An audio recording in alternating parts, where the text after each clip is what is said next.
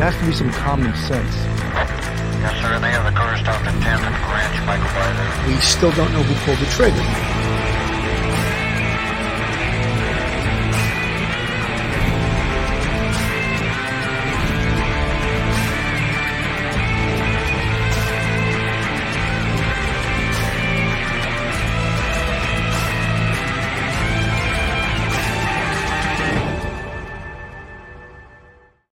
Hello, everyone, and welcome to Police Off the Cuff, Real Crime Stories. I'm your host, retired NYPD Sergeant Bill Cannon, 27-year veteran of the NYPD.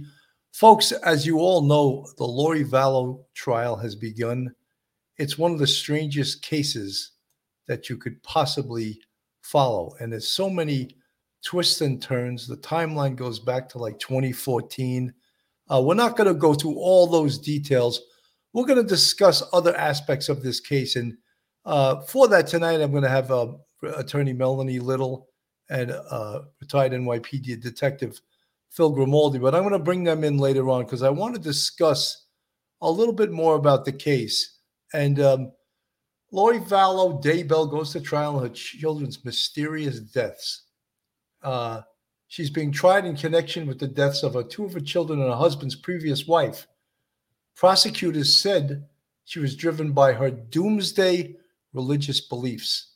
Now, this is strange. Doomsday religious beliefs. We've seen this before, of course, with like David Koresh, and in a certain way with Charles Manson years ago, even though it wasn't religion, it was sort of like a cult, so is this. This is very much like a cult. So Lori Vallow Daybell, again, there's so many names in this, it gets you confused too. Her first name was Vallow, and then she married Chad Daybell, and they're still using Lori Vallow Daybell. So she's on trial in Idaho this week in the deaths of three people, including two of her children, in a case, of course, that has drawn widespread attention for what prosecutors have described as her doomsday religious beliefs and for the questionable circumstances surrounding the deaths of other members of her family. It seems that when people get near her, they get dead, in very mysterious ways. Ms. Vallow, who is age 49, her husband, Chad Daybell, they've been indicted by a grand jury, but the two will be tried separately. This is according to the New York Times. Both have pleaded not guilty to charges of murder, conspiracy, and grand theft in connection with the deaths of Ms. Vallow Daybell's children, Tylee Ryan, 16, and Joshua or JJ Vallow, who was 7 at the time. The remains of Ms. Vallow Daybell's children were found buried on Mr. Daybell's property in 2020. Mr. Daybell has also been charged with first-degree murder in the death of his former wife, Tammy Daybell. Mr. Daybell and Ms. Vallow Daybell each face one count of conspiracy to commit first-degree murder in Tammy Daybell's death. Just 2 weeks before the start of the trial, a judge granted a request from Ms. Vallow Daybell's lawyers to take the death penalty off the table. However, Mr. Daybell still faces the death penalty if convicted. The case now is already the subject of a Lifetime movie called Doomsday Mom and the Lori Vallow story in a Netflix documentary series, Sins of Our Mother. Here's what we know. That's what it's called. And what happened to the children? Tylee Ryan and JJ Vallow were reported missing in November 2019 by JJ's grandparents, who had grown suspicious when they were unable to reach him by phone.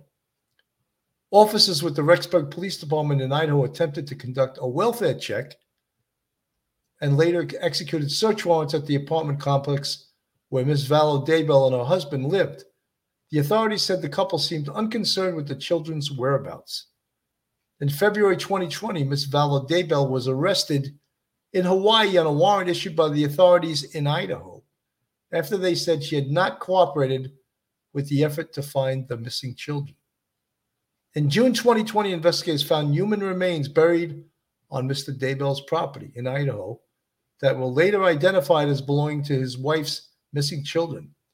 He was arrested and charged with concealing evidence. Both Mr. Daybell and Ms. Vallow Daybell have been in custody since they were arrested.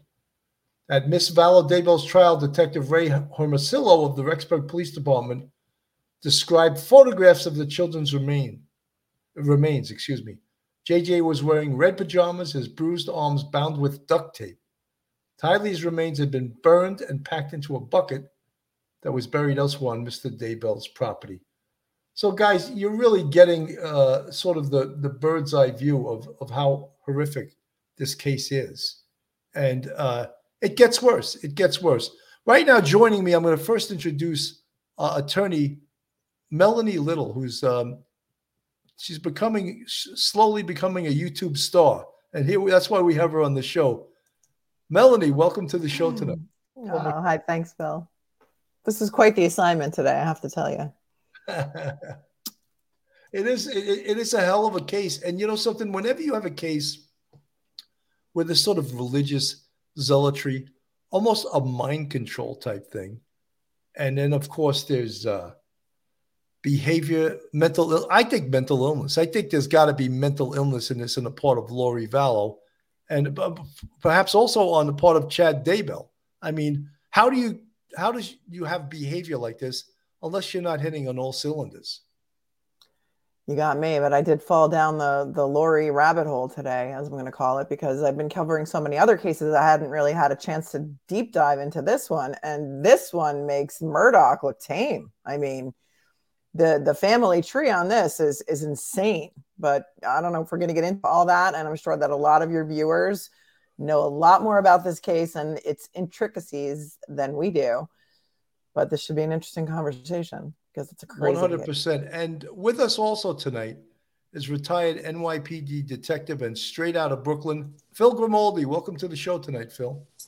I hope everybody is strapped in because this is going to be one hell of a show. There's so much to cover here. It's a tremendous case. If you thought the Murdaugh case was intricate, interesting, and expanding, this case really does blow it away. It's just unbelievable. I spent about 4 hours doing some research today because I really wasn't up on this case.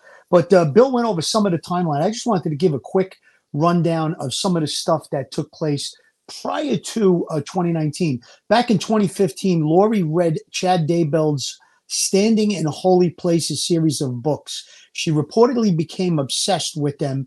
In 2016, the Vallow family had moved back to Arizona. In the fall of 2018, Lori and her friend Melanie Gibb were introduced to, they attended Preparing a People event where Lori was introduced to Chad for the first time. And according to Gibb, by the end of the weekend, Chad told Lori that the two had been married in 7 previous lifetimes, and the two soon began private communication. Now, we're going to fast forward a little bit into 2018 is when they meet. 2019, March, Lori disappears for 58 days. At that point, her husband, Charles Vallow, files for divorce from Lori. He claims in the divorce decree that she threatened to murder him if he got in the way of preparations for Christ's second coming, which she believed to be in July of 2020. So as you could see, there was definitely an obsession with this Church of Firstborn, a fundamentalist Mormon group, basically also known as a doomsday group. In July 11, 2019, Charles Vallow was shot dead in Chandler, Arizona. The vehicle was registered to Lori's brother. He claims self-defense in this case. The PD closes the case. Days later, Lori learns that the insurance policy, which was in excess of $1 million, had been changed to his sister. In 2019, that's when the two kids go missing. Basically, they're last seen early September at the park in. I had it written down here. There's just so much with this case. Yeah, Yellowstone Park, and then that was where Tylee was last seen, and then later during that month, JJ was last seen at school. Again, there starts to become some suspicion about the disappearance with the school. She goes to the school September 24th and informs the school that she's going to homeschool and that JJ is not going to be attending anymore. She also, on October 1st, 2019, rents a storage unit. The children's stuff is later found in that storage locker. October 2nd, 2019. Brandon Bordeaux is Lori's nephew-in-law. He's the target of a failed drive-by shooting. The Jeep, that's the Jeep I was talking about, was registered to Charles Vallow, the previous husband. As you can see, there's a web here of all different things going on. October 9th, 2019, Tammy Daybell calls police that a masked gunman attempted to shoot her in her garage. She believes it was a paintball gun. And 10 days later, on the 19th of October, she's found dead, originally believed to be of natural causes. However, in February 11th, based on the investigation of the two missing children, investigation is opened and it's now believed to be a homicide. Late October, Alex Cox, Lori's brother-in-law, is seen on videotape numerous times at the storage locker. So again, I don't want to go too far into the timeline. The timeline that I read was about 4 pages. That's just a little bit of the stuff that was going on based on what Bill had explained earlier in the show. You know, Melanie, I want to talk about a little bit about, first of all of this stuff is happening perhaps in different jurisdictions. And one of the big problems, the police don't communicate with each other. So they may not know all of the nefarious things that are going on in different locations. For example, I mean, I found it outrageous that the wife of Chad Daybell, they didn't do an autopsy. And she was a young, vibrant woman in good shape. She was a runner. And natural causes, she was in her 40s, I think. I mean, she was to me, that's suspicious, isn't it? Suspicious when we know, hindsight is always 20/20, right? I mean, what was crazy to me was that she wasn't cremated. So they were able to exhume her body later and determine that it was a homicide. And now they're both being charged with this homicide as well. This case goes from Arizona to Idaho to Hawaii to it's pretty much, it's crazy the amount of crimes committed in different states. So I hear what you're saying about jurisdictions. I mean, when they were finally arrested, and it was in Hawaii, and then they were extradited back to Idaho. So they just left a wake pretty much wherever they went, these two. I also wanted to ask you, Melanie, Lori Vallow is being tried with the murders of her children. Yet she most likely, and again, I don't have expertise in this case, but she most likely is not the person who killed her children. However, she's being charged with that based on, and again, I'm going to have you explain it since you are an attorney. Based on conspiracy to commit murder.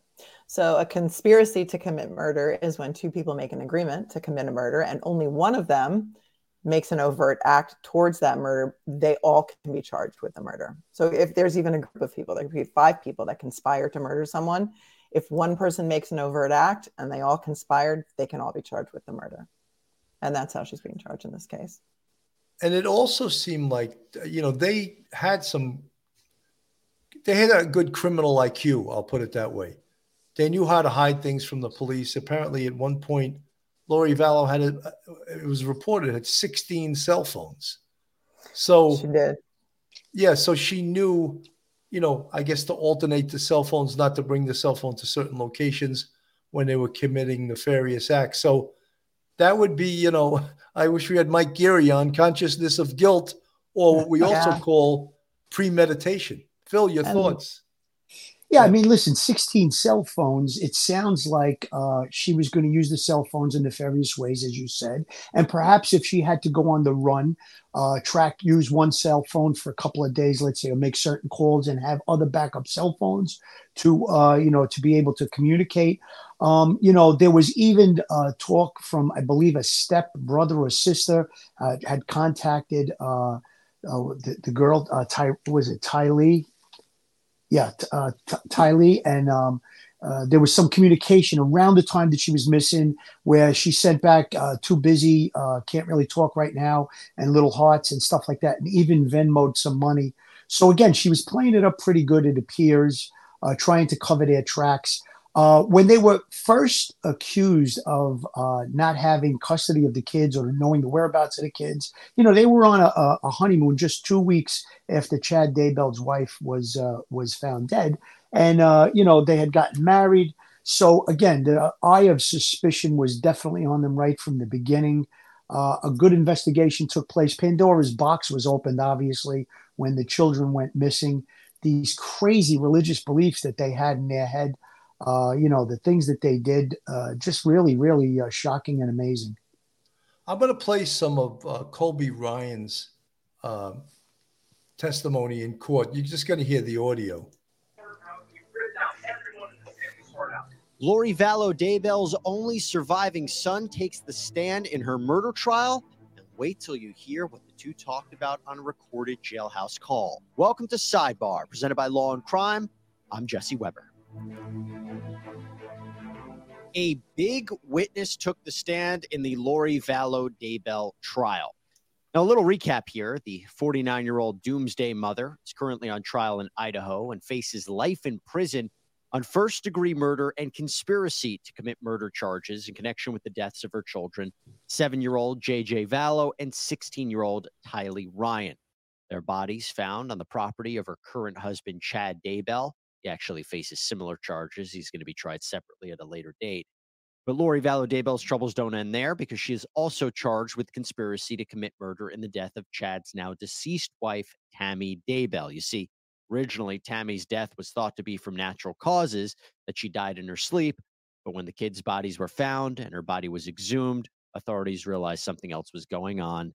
And that is when prosecutors explained at the beginning of this trial that Tammy Daybell actually died from asphyxiation at the hands of another.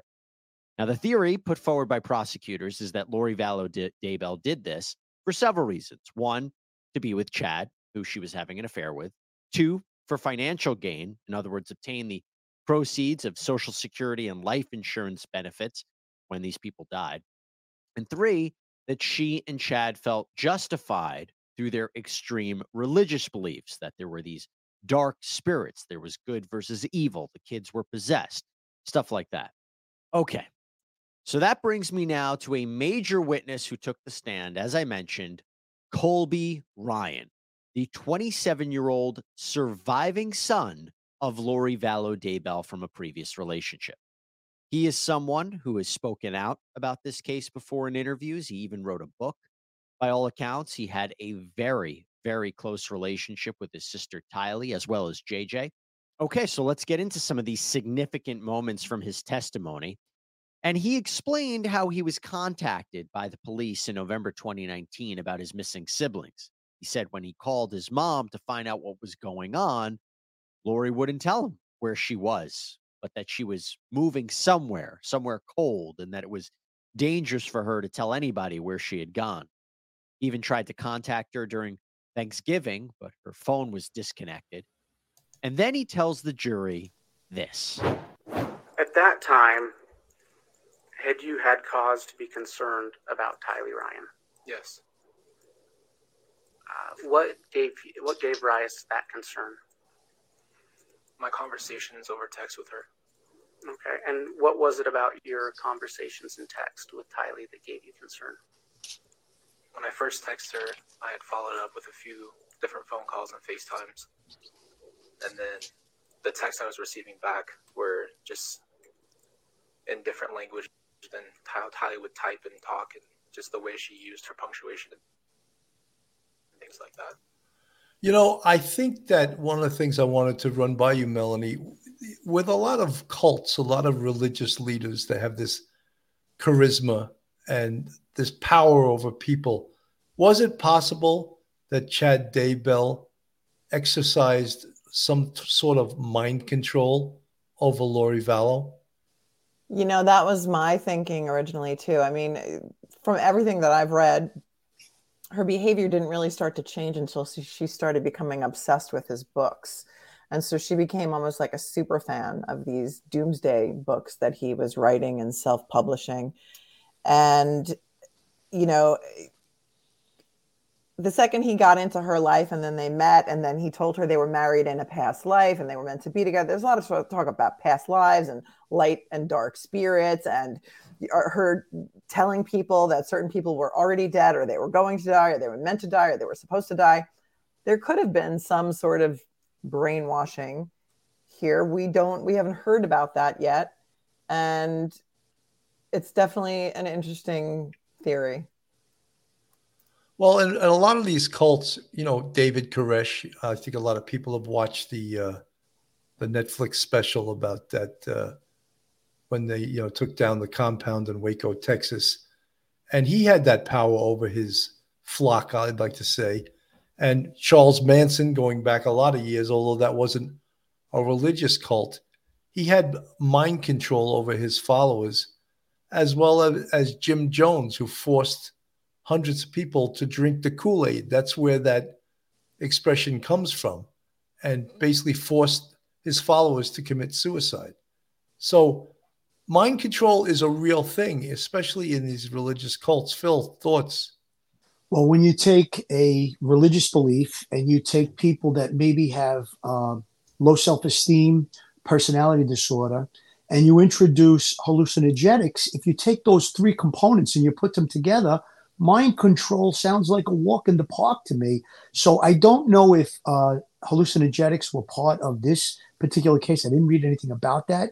But again, somebody that has a personality disorder might, maybe, issues in their life, marital issues, self-esteem issues.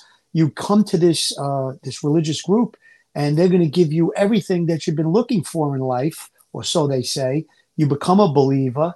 The mind control begins, and they brainwash you basically. So, again, like you brought up about Jim Jones with the Kool-Aid. I mean, he got over 100 people to commit suicide, a mass suicide. Again, very, very powerful. And I don't know if she's putting on an act because she was deemed unfit for trial, fit for trial, now unfit for trial, now back on trial. Maybe there's a component of it where she's playing it up, but I do believe that these people were murderous. These were psychotic. They definitely portrayed some very, very violent behavior.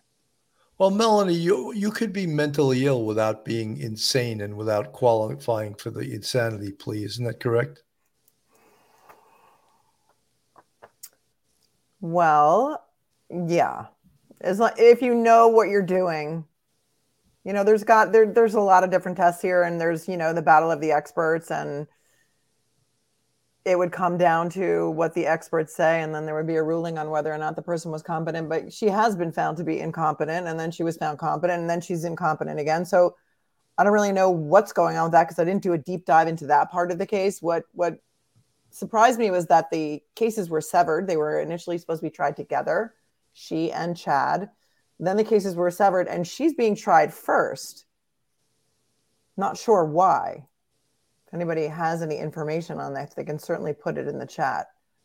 Melanie, I think that perhaps that could have been a ploy to maybe get her convicted, and perhaps maybe she'll testify against Chad. That's what I was thinking when I saw that too. The whole thing is very, very, very odd. And my understanding, now I'm not a psychiatrist or a psychologist or a doctor in any way, shape, or form, but my understanding about whether or not a person is found to be competent, if you could live through daily life, drive a car, go to the store, clean yourself, different things of that nature, that usually indicates a person that is sane, to my belief. I mean, obviously much deeper examination is done by court-appointed doctors to find if a person is sane or insane. But, to me, I mean, she didn't sound like she was mumbling to herself in a corner, completely filthy, hadn't washed in, maybe a month or so. So again, I don't know what the parameters are of a doctor's examination to see if a person is, able to be held accountable for their actions. But again, it sounds like there was some disagreement whether or not she was sane or insane. It's just different. Okay. So was it fair to say you felt like it wasn't Tyler you were speaking with? Yes. So was it perhaps Lori pretending to be Tyler? That's something for the jury to consider. And here's something to think about. I've said this before. So they're going over his testimony, and it's really riveting and powerful. But here's the son believing that she was involved in the disappearance. Where they all agree to kill everyone. There's no real forensic physical evidence tying Lori to the killings. But what we have are strange comments, actions, questionable timeline of events that go towards things like consciousness of guilt, or they go towards it's reasonable to perceive Lori as being responsible or involved in what happened. That's the big evidence here, which brings me now to the big bombshell. He was locked up in jail. And as you'll hear, he confronts his mother directly about the deaths of his siblings. You think you can hide from me?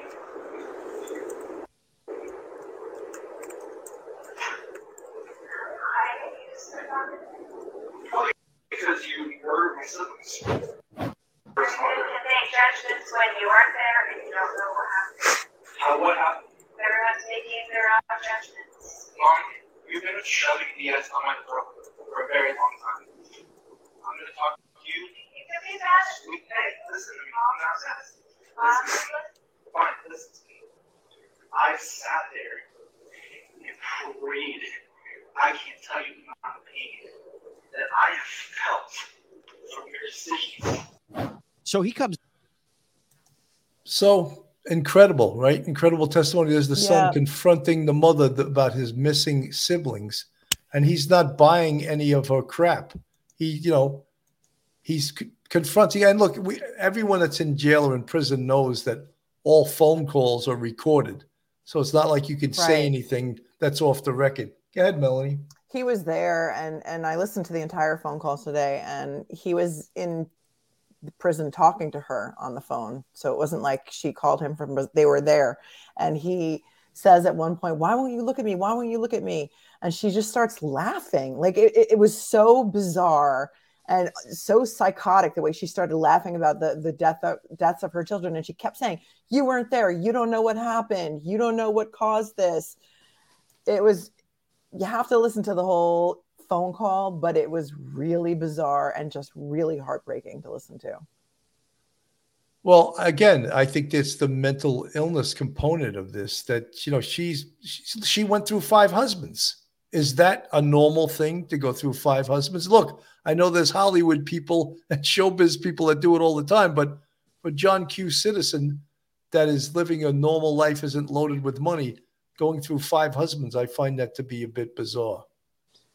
That sounds like instability, unable to hold down a relationship to me, obviously. And again, just because she could be psychotic, doesn't mean that she's not capable of understanding what's going on and be held accountable for her actions. So again, I guess a deep dive was done by some medical experts. Obviously some disagreement, but if you hear the tone of her voice, I mean, Tylee was her daughter. That was her daughter. And she either went along with or participated in the killing of her daughter. Now, the son, obviously adopted, but still a child in her custody, in her care. So definitely off the rails, in my opinion, this woman is.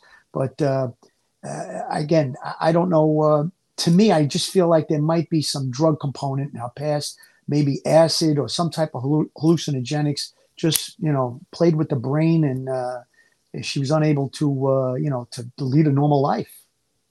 This is Law and Crime again reporting on this. Of her daughter, Tylee Ryan, and her adopted son, J.J. Vallow, and her husband, Chad's first wife, Tammy Daybell.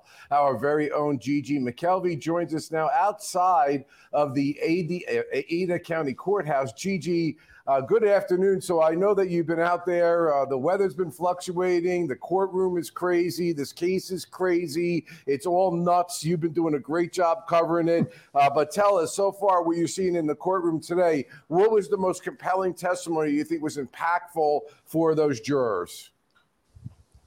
By far, it was when Lori's sister, Summer Shiflett, was on the stand, and they played a phone call between the two of them just a couple of weeks after the kids' bodies were found. Now, remember, in the very beginning, when the kids were still missing, Lori's sister went on TV and gave interviews saying that she trusted her sister and she would never hurt them. This call, very different, lots of screaming, crying, and with Lori's sister, Summer, saying you threw your kids away like garbage while you're dancing on a beach in Hawaii.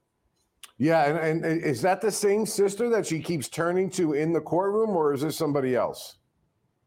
No, this is her sister that's in the courtroom. She was here yesterday, I believe. Either Summer's husband may be with her. There is a man with her. I've heard uncle could be Lori's brother-in-law. I'm not sure. Lori very frequently looking over, trying to make some kind of a visual connection with Summer, raising her eyebrows, smiling very big when Summer was taking her oath to go on the stand.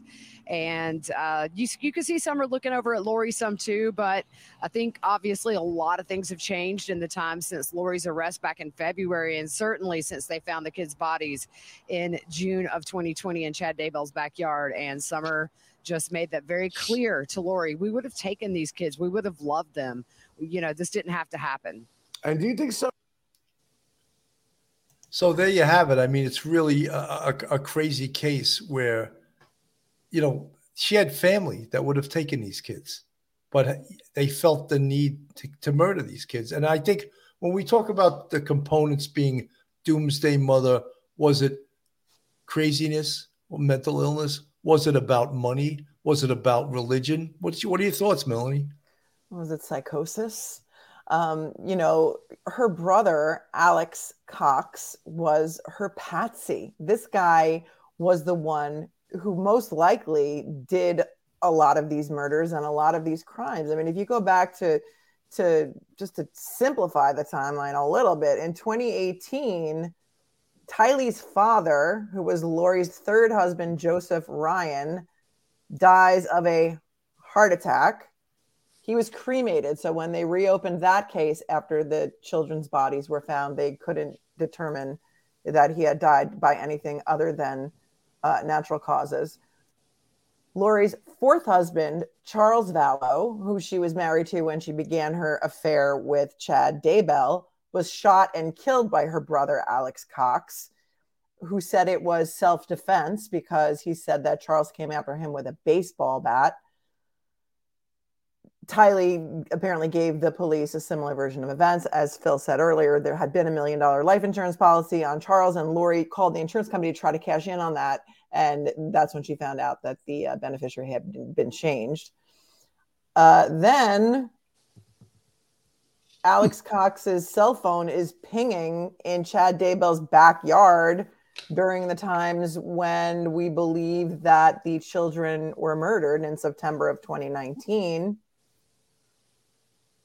And then he dies mysteriously. Alex Cox, in December of 2019, dies suddenly of natural causes at age 51. They said there were blood clots in his lungs. There was also Narcan found in his system. So maybe, Phil, you've got something there with the drugs. Well, it sounds like if the Narcan is found into his system, that's obviously to give an antidote for an overdose, you know, of opioids. So again, very strange. The whole thing's very strange. Heart attack was what I read. Blood clots and hypertension. Where does the Narcan fit into that? Obviously, there was some drug use. You know, that's what it sounds like to me. What kind of mind control did she have over her brother to make him participate in her bidding? But Melanie, was it him or was it Chad Daybell that had the mind control over the brother that made him? It seemed like the brother was the hitman for these people. And I mean, of course, I don't buy the self-defense with Charles Vallow. I mean, I think that was a clear murder. Even the police that responded to that crime scene had significant doubts over what had occurred. But it seemed like there was never a deep dive investigatively into these cases, because if they knew they were dealing with craziness and these nutty people, they should have been very suspicious with every time they had any kind of police interaction. Bill, I think back in 2005, there was an incident between the brother and the first husband where the husband tased him, or there was some type of an incident previously. I think it was 2005. I was just looking through my notes now. But so perhaps based on that there was an incident before. He said now that he came at him with a baseball bat and he shot him and killed him, and they closed the case. Obviously, more investigation could have been done.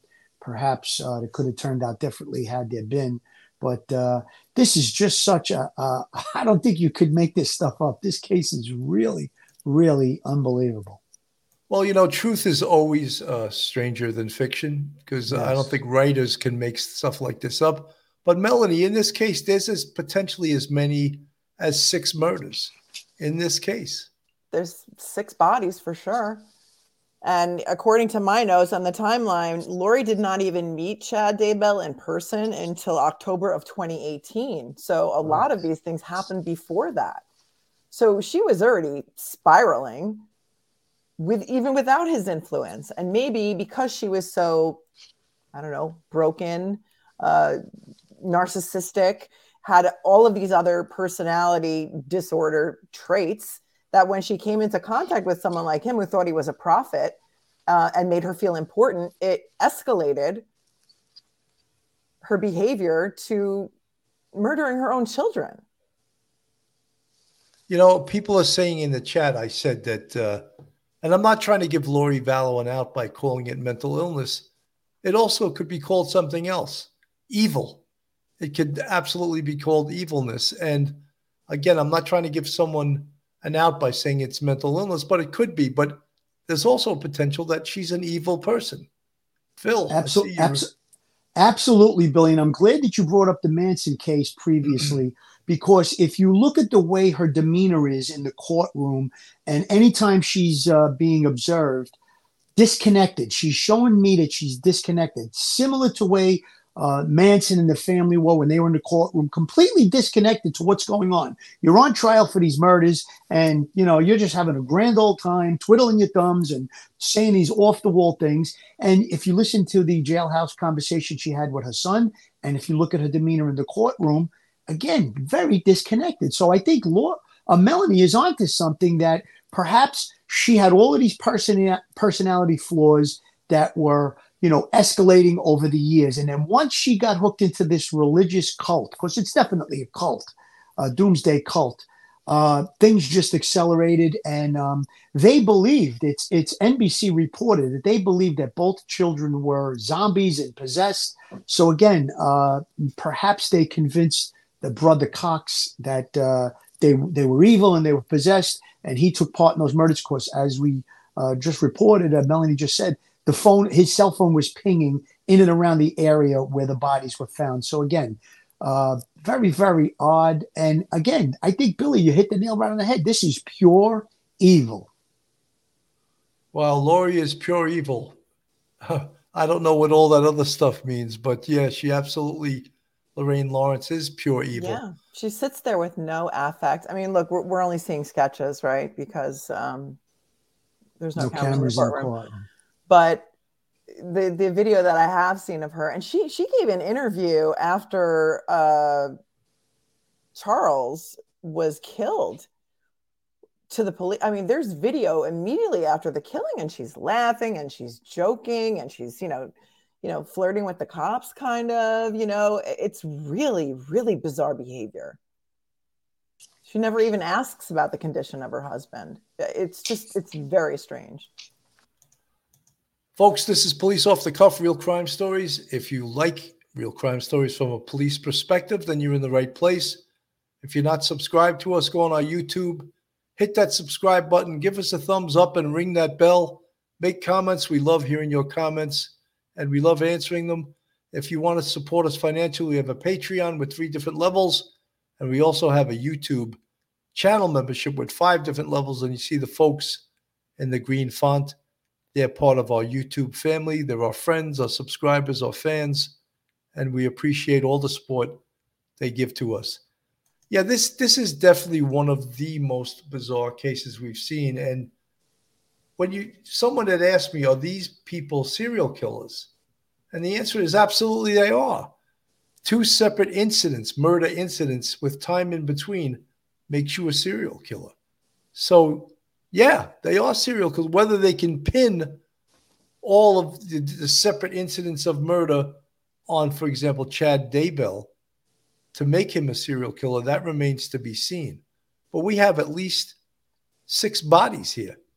Now, if they can connect the dots and, say, yeah, they're serial killers, he's responsible for this, he's responsible for that. Whether they can do that right now, we don't know. There was some testimony this week about some electronic evidence that they found, which was very interesting. Google searches that Chad Daybell made, for example. September 8th of 2019 was the day that Tylee was last seen alive. On that day, Chad had a Google search history he wanted to know the wind direction for the next day. The next day, September 9th, which is the day that we believe Tylee was killed, Chad Daybell texts Tammy, his wife at the time, and says that he killed a raccoon in the backyard and he buried it in the pet cemetery. And that's the day that Alex's Cox cell phone pinged in the backyard. And here's a picture on the screen of the backyard and the graves that they dug up of the children. Folks, if you're not watching this, you're only listening to it, it's showing the grave sites of the children that were killed by Chad Daybell, and no doubt assisted by Alex Cox. So it could be that Alex Cox killed the children.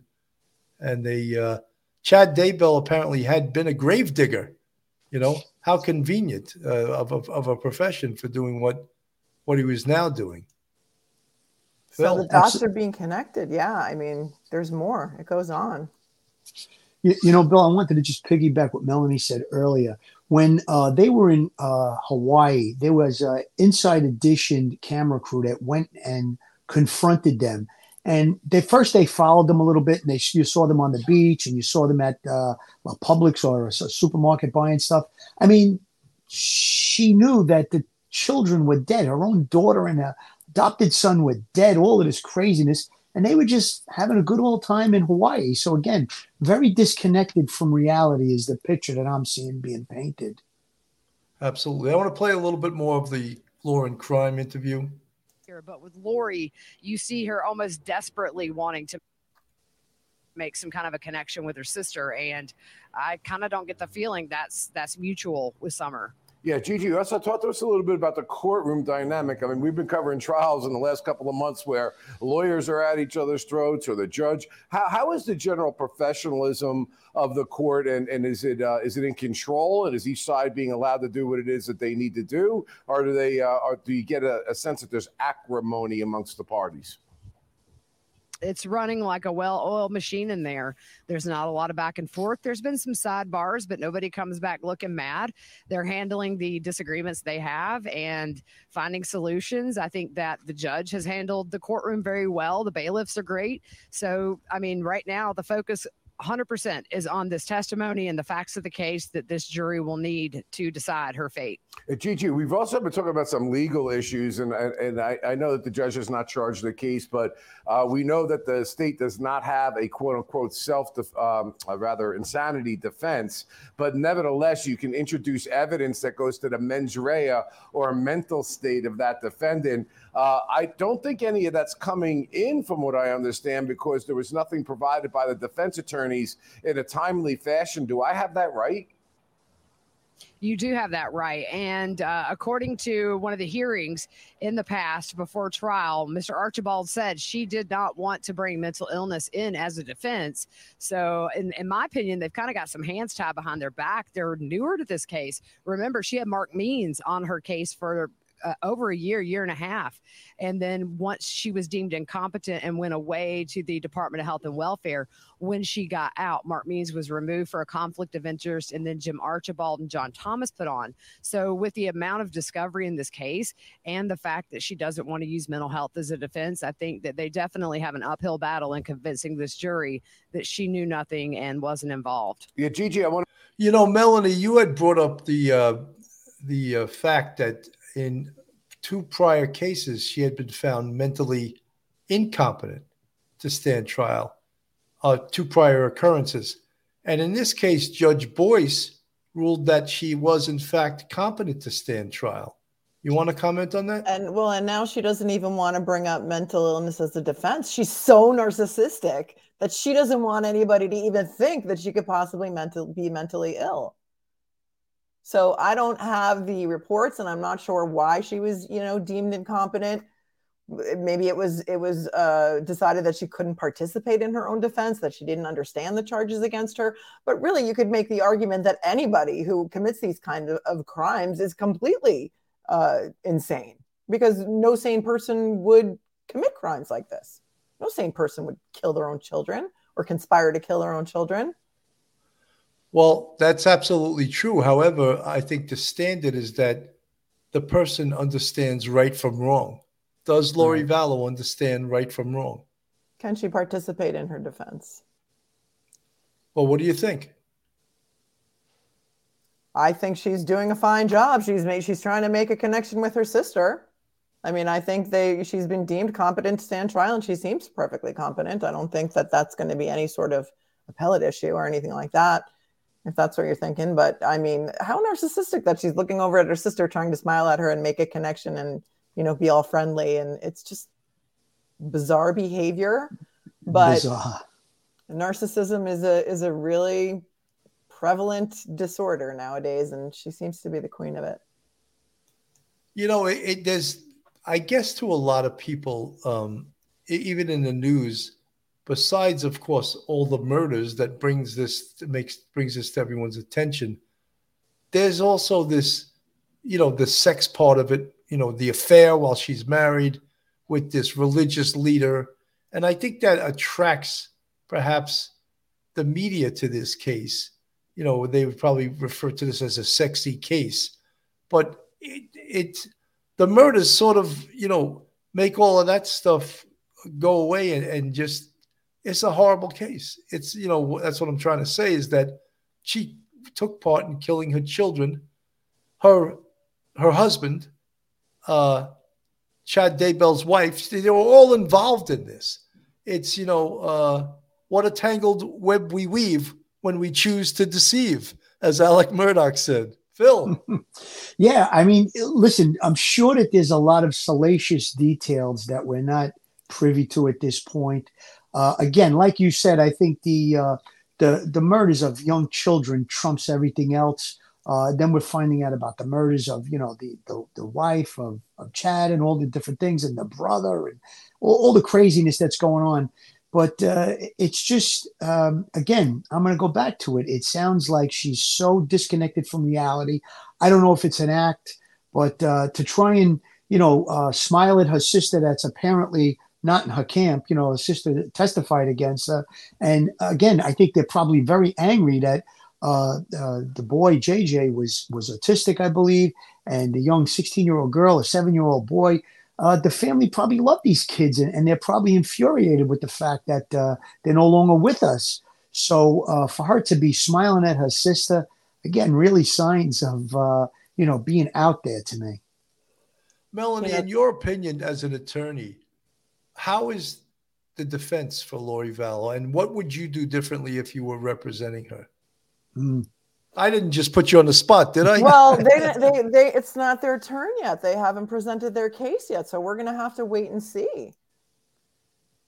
But what do you think, Laura? If you like, I don't want to put you on the spot either, but if you had a defend if I her, had I mean, a client like this, I mean, what type of you know, what position would you take? I mean, it's difficult. I would try and convince her that you have to go with some sort of mental illness. Yeah, that's what defense to at least, you know, lessen the charges. I mean, look, it's clear.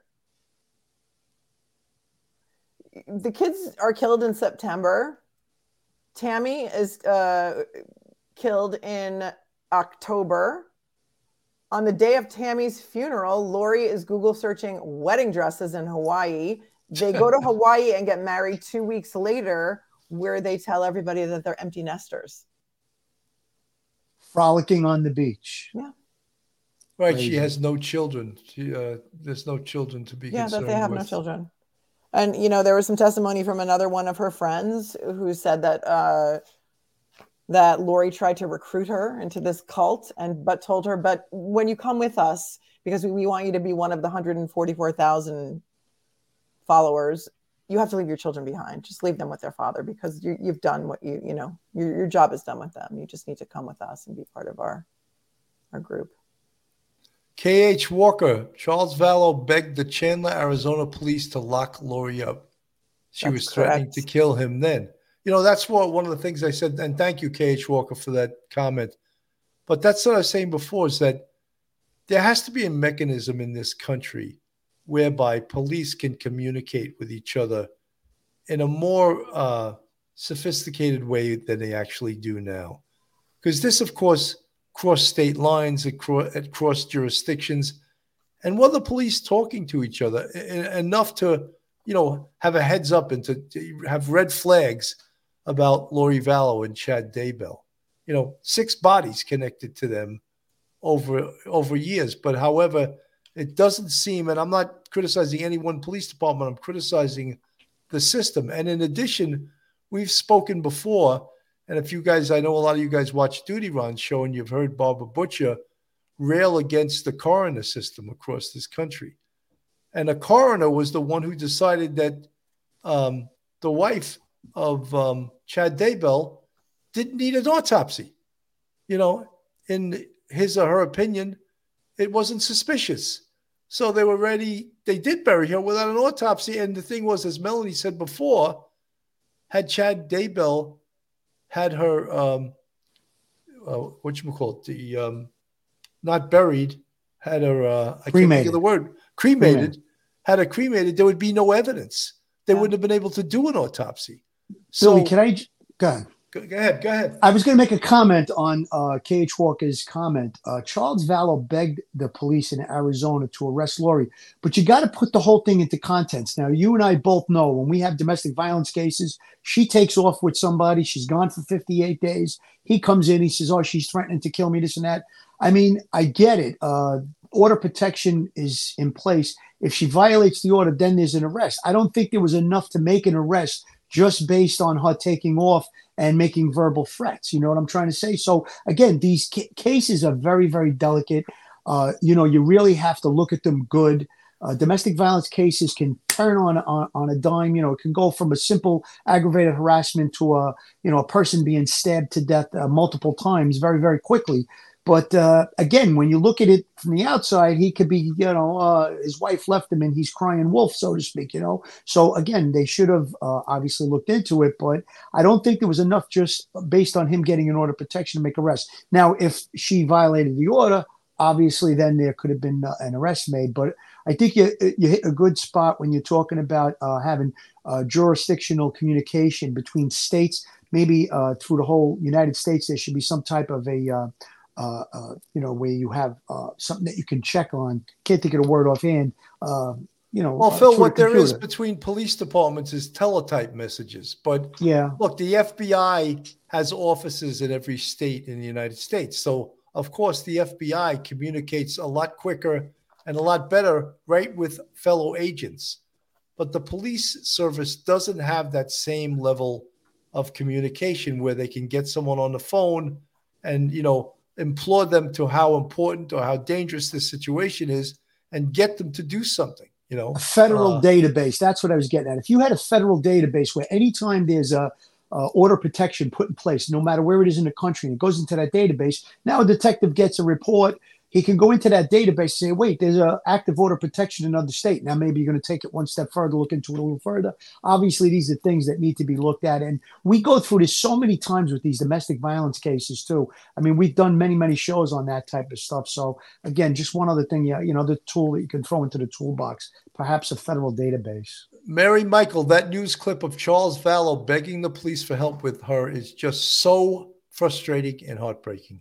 Absolutely, because he wound up dead, right? Yeah. Well, yeah, February of 2019 was when he was filing for divorce, saying that he feared for the safety of his children and himself, that she had said that she was going to kill him, that she was a god. And by July, he was killed by her brother. So not much time has passed. She also told people that when she was in Hawaii, she told one of the other followers of this cult, if we're calling it a cult, that Charles was already dead and that there was a demon living inside of him and that the name of the demon was Ned Snyder.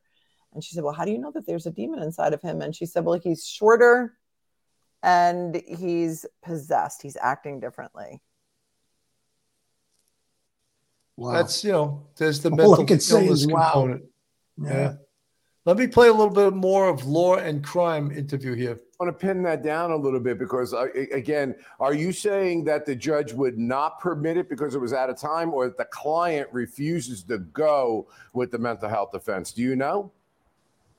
My understanding is that Lori did not want to bring mental health in as a defense. It was not the judge. The deadline passed, but that was raised in court by her defense attorneys that she was not intending on using that as a defense in her case. Well, I would imagine, I'm not sure if you were there when that happened, but the defense attorneys are essentially probably putting that on the record in order to cover themselves from a malpractice action down the road, that they saw a viable legal defense. Now, this is a person, as you note, who was declared incompetent to stand trial. And while that's not insanity and or does not necessarily diminish mental capacity at the time of the incident, do you suspect that that's the lawyer's? Again, freezing up, guys. Right. So, yeah, as you could see, you know, the defense Miller, we spoke about the mental disease defect. Apparently, there's not an insanity plea in Idaho. So I don't know how that affects. We learned about that in Koberger. Yes, yeah. So it's, I don't know what a mental disease or defect defense would do. Well, if she was found guilty by means of insanity, she'd be placed in a psychiatric facility as opposed to a jail. I know that would probably be one thing. But again, if she's found incompetent to stand trial and remanded to a psychiatric facility, I guess the state, whatever the guidelines are in the state statutes, I guess that's how they would determine what would happen if she is found to be incompetent to stand trial. I think they're going to argue that Alex Cox acted on his own, that she had nothing to do with it, that at the time all of these murders took place, she wasn't there. I think that's what they're going to try to use to cause to shed some reasonable doubt. I think her behavior in the courtroom can also wind up getting her convicted, because I think, you know, innocent people don't behave the way she behaves. You know, it's so hard to judge someone's behavior. You never know how you're going to act in a certain situation, right? So I hate to do that, because it's like, oh, if your kids disappeared, you would behave a certain way and you wouldn't behave a certain way. I think her behavior is bizarre. I don't know how the jury is observing that or how they're taking it. Right. Or if anybody has reported on the jury crying like we've seen in other cases. A good barometer for that would be when the medical examiner discusses the manner and cause of death, what her, her reactions would be. I mean, and the photographs. Yeah. I mean, graphic photographs. Any normal mother would be inconsolable at that point, wouldn't you say? And I don't know if that's going to be the case with this one, but again, that's the jury is going to probably be able to draw conclusions based on her appearance and her demeanor in court, and I think that's fair. That's fair in my mind. You know, I mean, you have somebody that is normal and rational thinking, and you have somebody that's appears to be not normal and rational thinking. You know, so a person, the jurors, you would consist of normal people. You would label them as being normal, everyday people. And if her actions or her demeanor is out there, I think they're going to pick up on that very quickly. You know? I like to say jurors don't leave their common sense at the door. You know, they come in with their own life experiences and their own common sense, and that's what they use to make their determination. And it's going to be observations. Do you think she's going to testify? Wow, I could not see her testifying at all. That would be a real circus. But I think that most jurors, I would venture to say 99.9% of jurors, especially on a case that's as high profile as this, are going to take this real seriously. And I think that they're going to look at every piece of evidence. They're going to be glued to every word that's being said from the witnesses that are making statements, the cross-examination, the prosecutions, whatever they're putting forward. They're going to take it seriously, and hopefully they'll come to the right decision in this case. I think even when your family testifies against you, that's a pretty bad sign. It's very powerful in the eyes of the jury. Good point, Billy. Yeah, good point. For sure. And when you go ahead. Joe Murray, attorney at law. Listen, guys, we have Joe Murray as a very big supporter of Police Off the Cuff Real Crime Stories. He is a terrific criminal defense attorney in the New York area. You could reach Joe at his website, jmurray-law.com.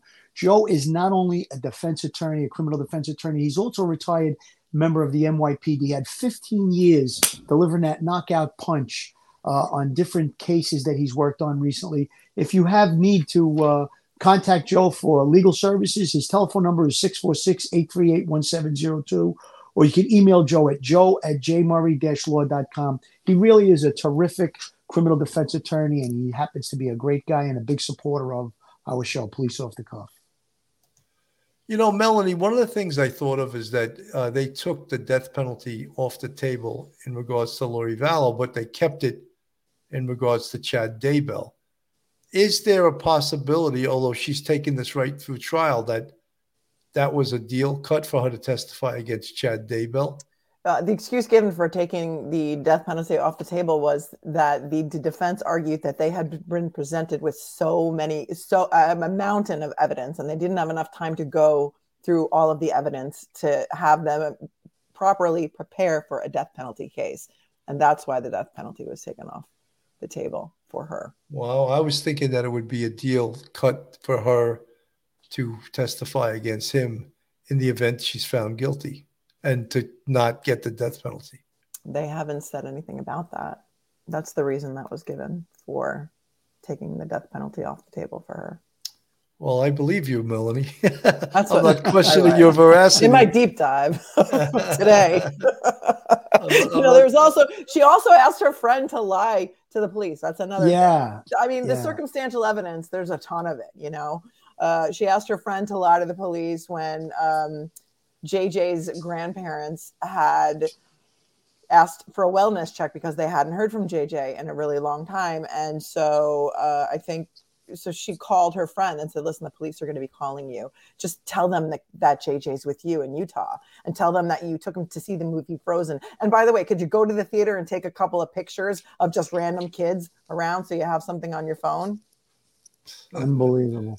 Mary Michael, her family is testifying against her, and she's sitting there smiling and smirking. What's wrong with this picture? There's obviously, you know, we talk about the doomsday mother. Did she really buy into this religious cult? Or is she mentally ill, or is she evil? Which one? You have a choice of three, or all of them, a combination of all three. You know, these are the things that, you know, the jury's going to have to decide. And the defense is, of course, trying to create doubt that she had any involvement in this whatsoever. But there's plenty of circumstantial evidence that, in fact, she was involved in this.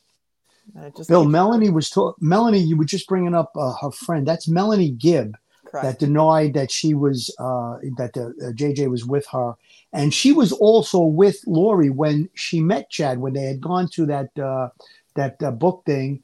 And so again, maybe she was part of this religious belief and cult as well. However, she wasn't going to have any part of covering up for a missing 7-year-old child. Thank God that she had the brains to cooperate with the police and you know, contact them and let them know that she had you know, they contacted her to corroborate the story that Lori had told them, and then she contacted them back saying, you know, she called me and asked me to lie. So I'm glad that she came forward. I'm sure she'll be testifying if she hasn't testified already. She did testify. That's where I got that from. Also, Alex Cox's wife testified. She had only been his wife for 2 weeks before he was killed, before he died. And she was testifying about visions and dark and light spirits and past lives. And, you know, it's all going to come down to the credibility that the jury, you know, puts on these people. I mean, they may think, you know, these people are a little bit wacky. Like, I don't know if I believe anything that they say. So, you know, you listen to the testimony and you can hear this affect in some of the people who are also the followers. And the jury might construe that as just being like, they're all a little bit, something's off about everybody. I don't know who to believe. I think that's a good point, Melanie, because if someone gets on the stand with very, very sensitive evidence, basically saying that I was asked to lie, but now if the defense attorney cross-examines her and says, well, do you believe in spirits? Do you believe that doomsday is coming? And she starts to get into it, that could ruin her credibility right there. So that's a good point that you brought up, Melanie. Yeah. You know, how is Melanie, we interpret all of that? No, but I mean, we've seen this in other religions too. It's not just one specific religion that has some of this crazy cultness to the religion, where they get people to do things that are really outrageous, and just falling behind some of these religious leaders that, their followers would walk into a fire for them, it seems, and is that mental illness? Is that just the leader mind controlling some of his flock or her flock? What is it, And again, not to point out any specific religions, but we've seen this a lot of times in many different religions. Yes, we have, and we should get a cult expert on the show, because I would love to know more about the cult mentality. And I think they target certain kinds of people, right? To be part of this cult, they have to have certain traits that are going to make them follow really without question. And people who are looking for something and meaning in their lives. And we've seen this in a lot of these cases with the women. What was the one in upstate New York? It was like a cult where he was branding them Keith Raniere, right? There are certain people that are targeted by these cult leaders because they're easy targets. And when you think about it, if someone has personal issues, let's say marital or drug issues, they turn to their, whatever, if it's a church or some type of religious organization. Now they're at a weakened point in their life, probably very vulnerable and easy to get them to commit to the religion. Don't worry, we have the path. God is going to save you, or whatever the religion that they're going to spout, or they're going to try to get the person to believe in. So if you have a vulnerable person, obviously maybe with some personal issues, and you're going to save the day for them, and you talk a little common sense to them, but you need to come in and you need to give a third of your salary to our organization, to our church, or whatever it is, religious group. A lot of times those things happen where it doesn't turn into a murderous organization, but they get people. That's how they will get people to come into their religion or their cult, so to speak. So again, I've seen many times where these you have religions and you have cults that they'll use narcotics and they'll use Santeria and all these other different things. So it's something to be concerned about, and it's not a joke. Obviously, this led to some horrible circumstances. I mean, all these people, these 2 young children killed. So again, not anything to laugh about. Melanie, I think you hit it on the head with people that go into these cults. They have a weakness in their personality. They have a weakness because of alcohol, drugs, mental illness, and that's who religions prey upon. And they get the weakest individuals. They target them, and these people will do. And I think the religion keeps them walking a straight line for some reason. Of course, they preach no alcohol, no drugs, but some of these people had huge histories of alcohol and drugs and potentially mental illness and or problems in their past, criminality perhaps. So yes, that's who some of these religions target. And I would say it's the weaker individuals among us that would become susceptible to joining like a cult. Or people who are looking for acceptance, or who are looking for love, or just, a sense of belonging, or, any of that stuff, right? I saved Phil from a cult. The cannoli cult. I had to throw a joke in there. It was getting a little dry. So folks, this is a tremendously complicated case. It's one of those cases, almost like the Alec Murdaugh case. Would you believe this? Do you believe this? And we say it a million times. Truth is much stranger than fiction. Melanie, I'm going to go to you first. Your final thoughts. There's so much more to this case. I feel like I said that about every case, but really, we have not even scratched the surface. We could do hours and hours and hours on this case, and I feel like we didn't even scratch the surface. But I feel like there's definitely something wrong with this picture. That's for sure. I don't see how she's going to get out of it. The circumstantial evidence just keeps piling on and piling on and piling on. And the wake of bodies and mysterious occurrences that have followed this woman around for her life are just, there's too many of them to disregard. Absolutely. Phil, your final thoughts. My final thoughts are Pandora's box was opened with these two, Lori Vallow Daybell and Chad Daybell. Once Tylee, Ashlyn Ryan, 16 years old, and JJ Vallow, 7 years old, were reported missing and then later found dead. Keep these poor young children in your prayers, their souls. Pray for them and all the other victims of these two maniacs. They're definitely maniacs. And I think Melanie said it best. I mean, I looked at the timeline on this case. I printed out 4 pages of timeline. I mean, it's incredible how many twists and turns there are in this case, and how many facts and circumstances that are. I printed out 10 pages of just notes and stuff.